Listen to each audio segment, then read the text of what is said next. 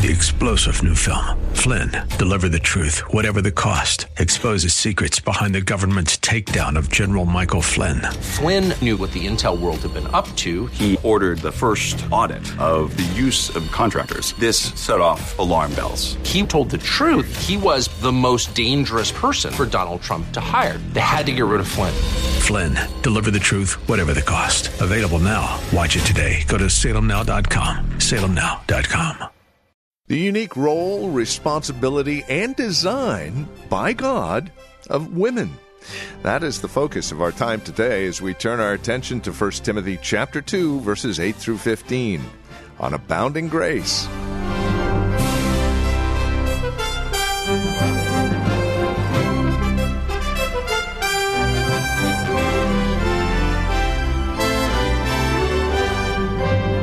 From one extreme to the other, we have seen all kinds of abuses and misuses of women.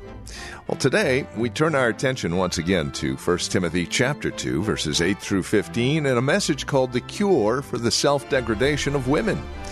This is Abounding Grace with Pastor Gary Wagner. As we continue our journey through 1 Timothy, we get a clear understanding of God's design when it came to the role and responsibility of women, and just exactly what God has created women for, and the glory that is found in this creation. Please join us for today's broadcast of Abounding Grace. Here's Pastor Gary. This is Christ's social order. 1 Corinthians chapter 11, verses 2 through 8. Listen carefully. Now I praise you because you remember me in everything and hold firmly to the traditions, just as I delivered them to you. But I want you to understand that Christ is the head of every man, and the man is the head of a woman, and God is the head of Christ. Every man who has something on his head while praying or prophesying disgraces his head. But every woman who has her head uncovered while praying or prophesying disgraces her head, for she is one and the same as the woman whose head is shaved. For if a woman does not cover her head, let her also have her hair cut off. But if it is disgraceful for a woman to have her hair cut off or her head shaved, let her cover her head. For a man ought not to have his head covered, since he is the image and the glory of God, but the woman is the glory of man. For man does not originate from woman, but woman from man.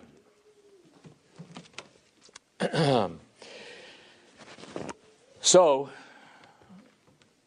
it can be shown true to be true unless this cannot be proven true unless the first two chapters of the Bible are little history. The first man did not come from a woman, for man does not originate from woman, but woman from man. There's a famous movie that I actually can't remember, and I've been trying all week to remember the name of this film, but it's in which Chuck Norris said, "I was once a man trapped in a woman's body. Then I was born." Now let's read verses 8 through 12 of chapter 11. For man does not originate from woman, but woman from man. For indeed man was not created for the woman's sake, but woman for the man's sake. Therefore the woman ought to have a symbol of authority on her head because of the angels. However, in the Lord, neither is woman independent of man, nor is man independent of woman. But as the woman originates from the man, so also the man has his birth through the woman, and all things originate from God. So the point is, this is the explanation of the creation of man and woman. There is a created equality between them. One is not superior to the other, but there is a functional subordination of the woman to the man. No inferiority, but a functional subordination. That the man was created to live in terms of the dust from which he was made, and the woman was made as a helpmeet to live in terms of the rib of the man from which she was made. And whenever there is that glad recognition and submission to God's social order, men are happy and women are happy. When that social order is perverted, everything falls apart. Turn to Galatians real quick. I'm going to be reading verses 27 and 28.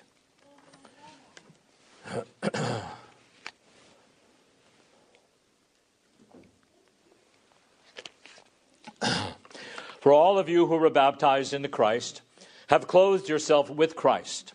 And there is neither Jew nor Greek, there is neither slave nor free man, there is neither male nor female, for you are one in Christ Jesus.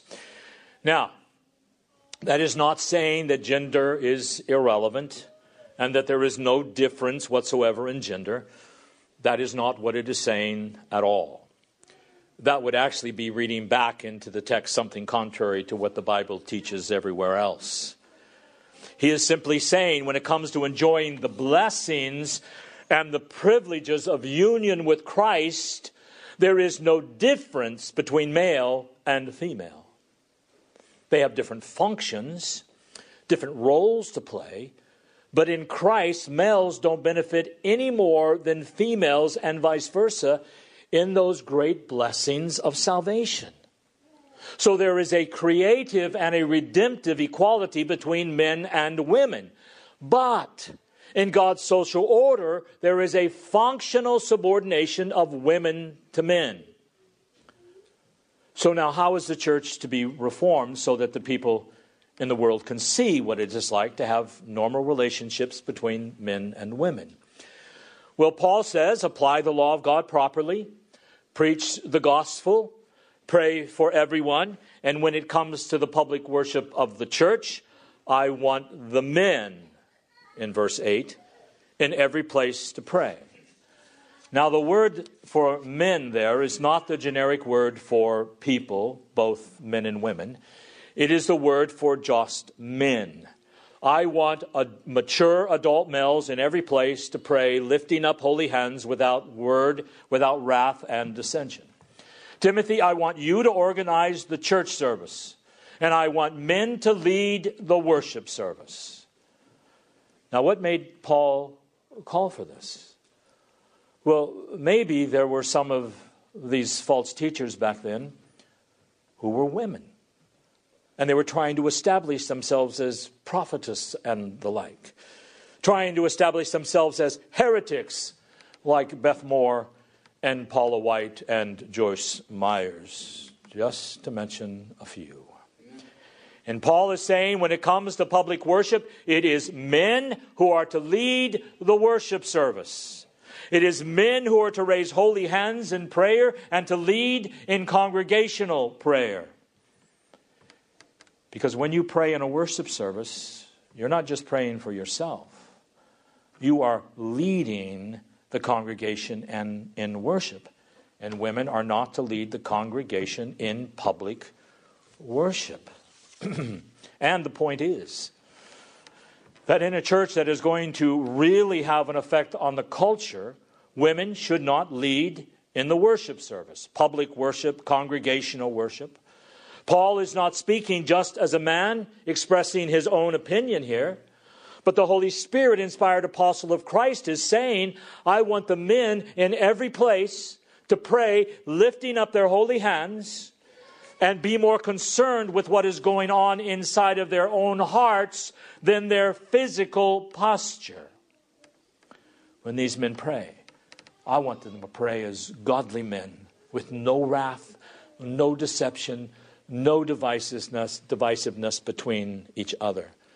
I want these men to lift up holy hands so that the world can see a church not just that goes through the motions, but a church that does have certain motions, but is full of men that are godly men, joyfully serving the living God. You know, when Oliver Cromwell went to raise his army called the New Model Army, that was one of the greatest armies assembled in all of history. In fact, they never lost one single battle. But he said, the only kind of men I want in my army are precious, godly men. And that's what he got.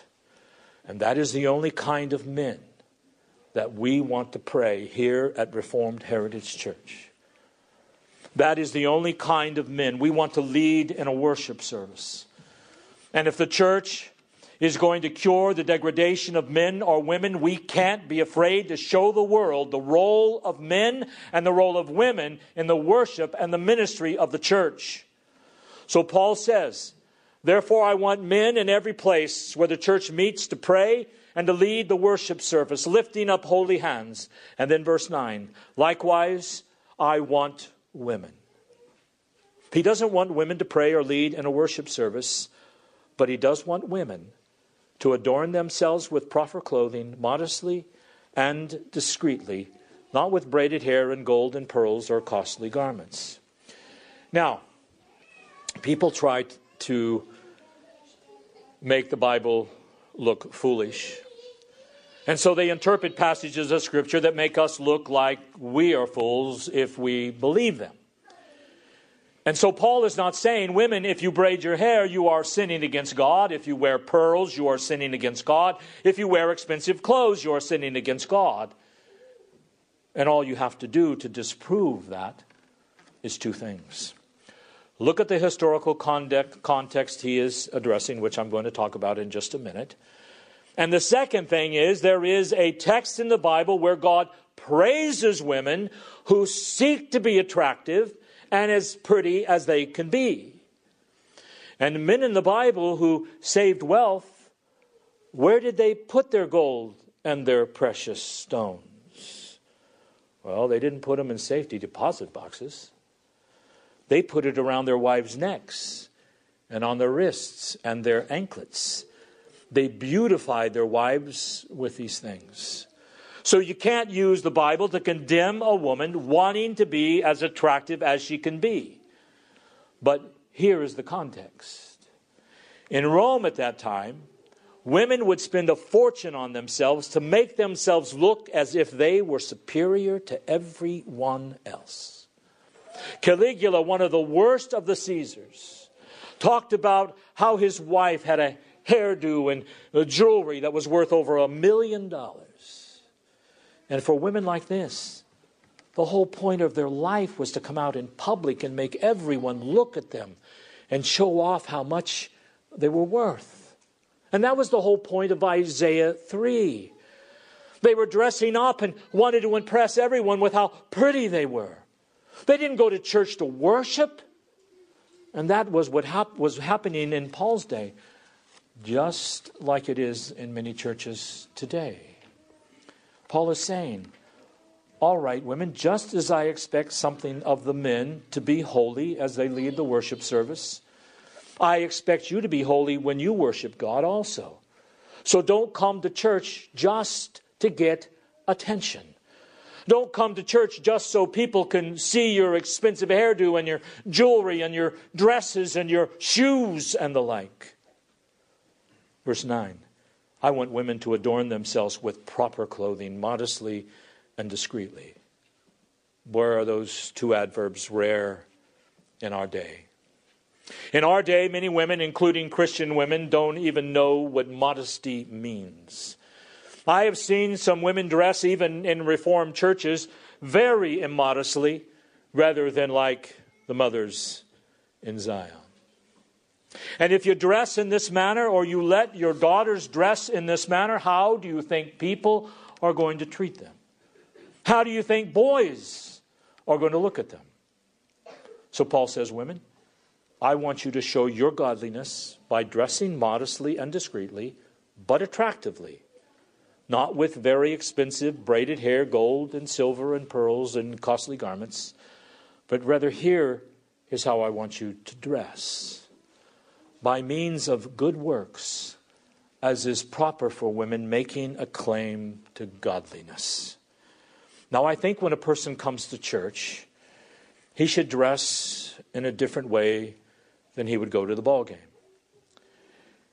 I mean, if you or I would be invited to Buckingham Palace to meet the Queen, would you wear sweatpants and a t-shirt and sandals? I don't think so. Because you would have more respect for this human being in Buckingham Palace. Well, it's the same thing in a worship service. And please understand, I'm not saying that everyone has to wear coats and ties. But you recognize you are coming before Almighty God here. And that should certainly make a difference. So the point is, they are saying here, ladies, don't just worry about your looks, but be more concerned with what's going on in your heart. You claim to be a godly woman. Now you live that life of good works and faithfulness that draws people to you more than simply a beautiful dress. Be known, not for what you have on the outside of your body, but what you have on the inside. Then in verse 11, Paul says, let a woman quietly receive instruction with entire submissiveness. But I do not allow a woman to teach or exercise authority over man, but to remain quiet.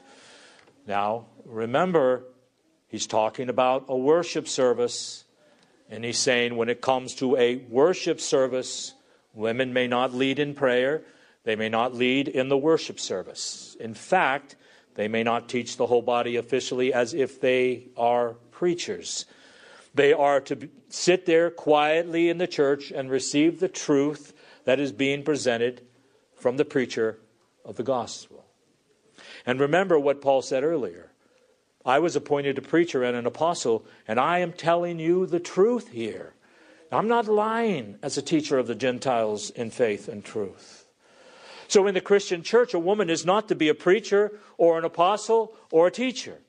She is to be a student, and she is to receive from the person who holds the office of teaching and preaching the instruction from the Word of God with entire submissiveness. Now, that doesn't mean with a blind submissiveness so that you believe everything this preacher says, no matter what he says. But it means with a submissiveness not so much to him as to the faithful preaching that you hear on a certain day. Why? Because he says, I don't allow, as any apostle of Christ, a woman to teach or exercise authority over a man in a church, but to remain quiet in church. Now, some people have taken that far beyond what Paul meant it to say. This is talking about the organization of the worship and the ministry of the local church. That's what he is training Timothy for. And that does not mean that a woman may never teach anyone anything about the Word of God.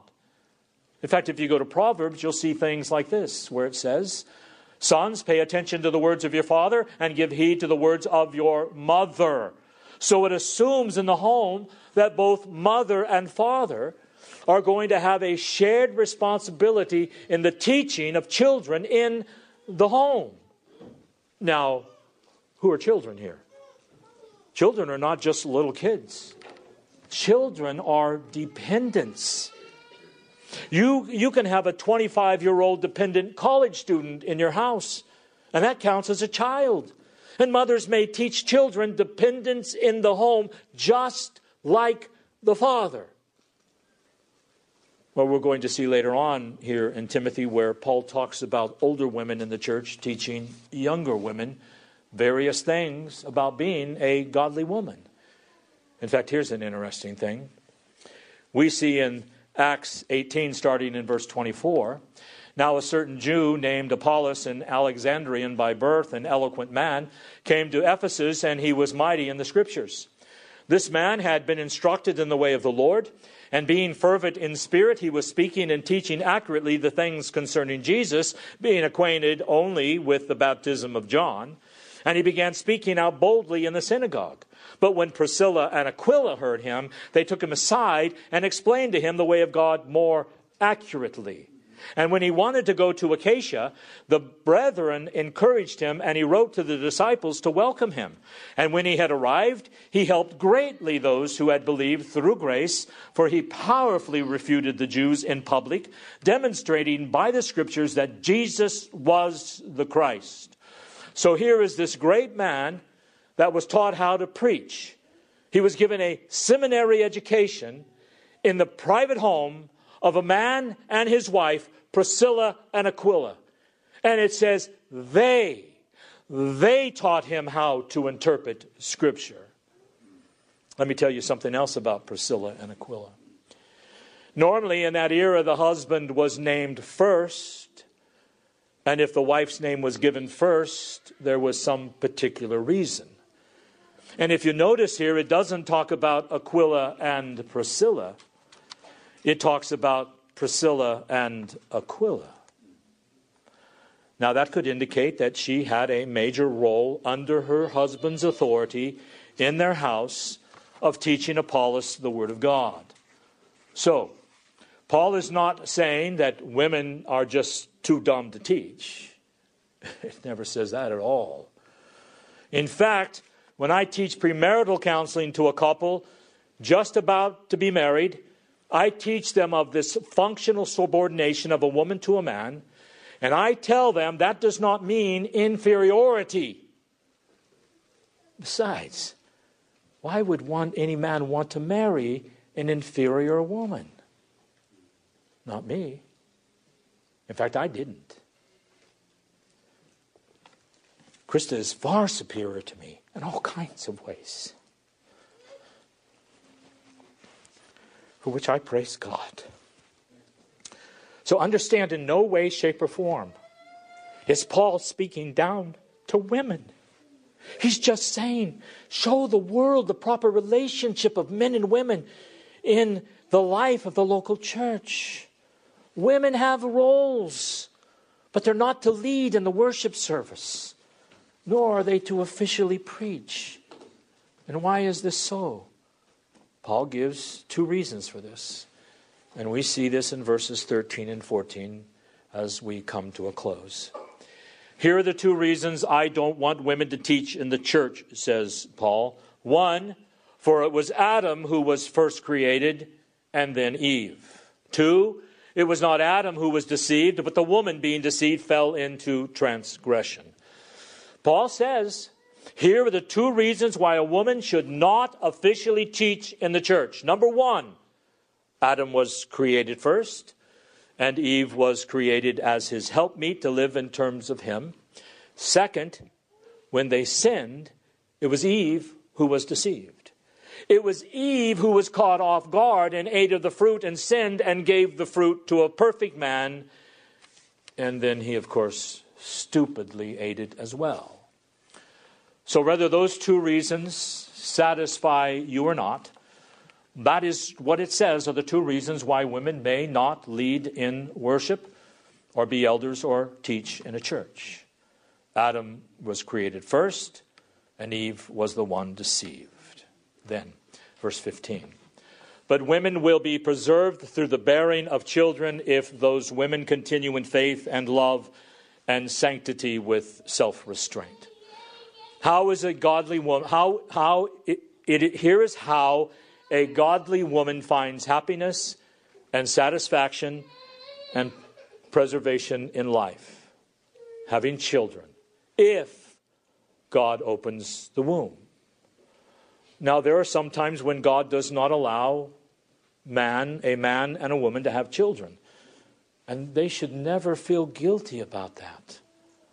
But the norm is, that the real satisfying, persevering thing in a woman's life is bearing and raising children to the glory of God. If, here again, it's not just a physical thing. If those women continue in faith and love and sanctity in self-restraint.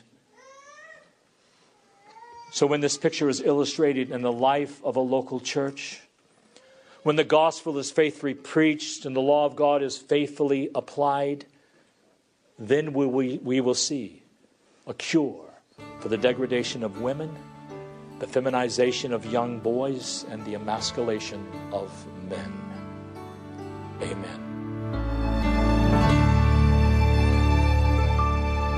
Well, this has been Abounding Grace with Pastor Gary Wagner from Reformed Heritage Church in San Jose. As we have closed out our time together today, I would remind you that our desire is to know how this program encourages you in Christ. Now, there are a couple of 3 ways that you can contact us to provide us with this information. And again, it would really encourage us a great deal if you'd take a moment and let us know how the program is encouraging you in your walk and relationship with the Lord Jesus Christ. Here's how to contact us. Phone number is 408-866-5607. That's 408-866-5607. Our website, where you can drop us an email and even learn a bit more about us, is reformedheritage.org. And then, of course, you can write to us at PMB, that stands for Post Mailbox, number 402, 1484 Pollard Road, Los Gatos, California. The zip code is 95032. Now, there is another way you can contact us, and this would be the best of all, especially if you're not involved in a church at this time. Plan on visiting. Let us fellowship face-to-face, as it were.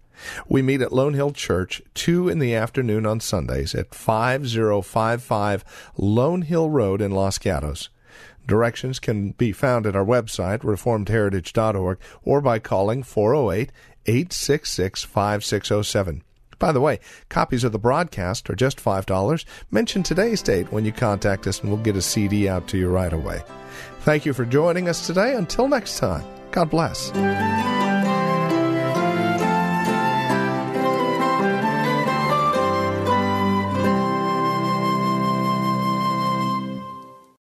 3-star General Michael J. Flynn, head of the Pentagon Intelligence Agency, knew all the government's dirty secrets. He was one of the most respected generals in the military. Flynn knew what the intel world had been up to. He understood its funding. He ordered the first audit of the use of contractors. This set off alarm bells. The explosive new documentary, Flynn, Deliver the Truth, Whatever the Cost, uncovers the facts behind this scandal. Flynn told the truth. He was the most dangerous person for Donald Trump to hire. I find out the worst enemy that I'm going to face in my life is right here in America. They took my assessment and they wanted me to change it. And I was like, I'm not changing it. They had to get rid of Flynn. With in-depth interviews, archival footage, and never-before-seen personal records of the man behind the headlines. I just felt like I was drowning. Flynn, Deliver the Truth, Whatever the Cost. Available now. Watch it today. Go to salemnow.com. salemnow.com.